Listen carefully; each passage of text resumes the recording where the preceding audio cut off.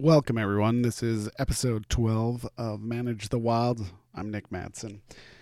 So, like most of us in life, I spend a little bit of time on social media. And I had a good chuckle the other day when I saw a girl pick up what seemed to be her pet rabbit. And she held it up to her face and she nuzzled noses with it and talked about how cute and how everybody should have a rabbit or a hare so they can sit and hold and cuddle them and kiss them. And I had this thought that brought me back to my college days when I learned about a word called Caecotrophs. And what a caecotrope is it's the way certain mammals digest their food. And we're talking about lagomorphs. And in lagomorphs, there are hares, rabbits, and pikas.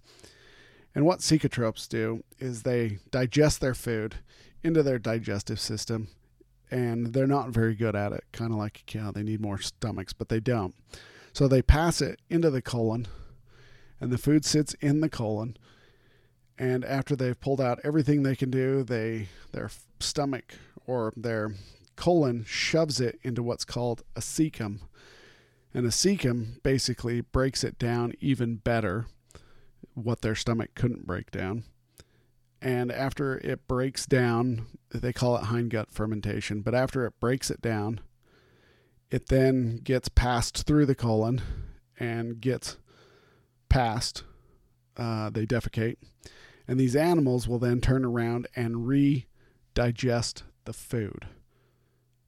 And then once that redigested feces is back in their stomach can then break it down, and then they pass what you see as pellets.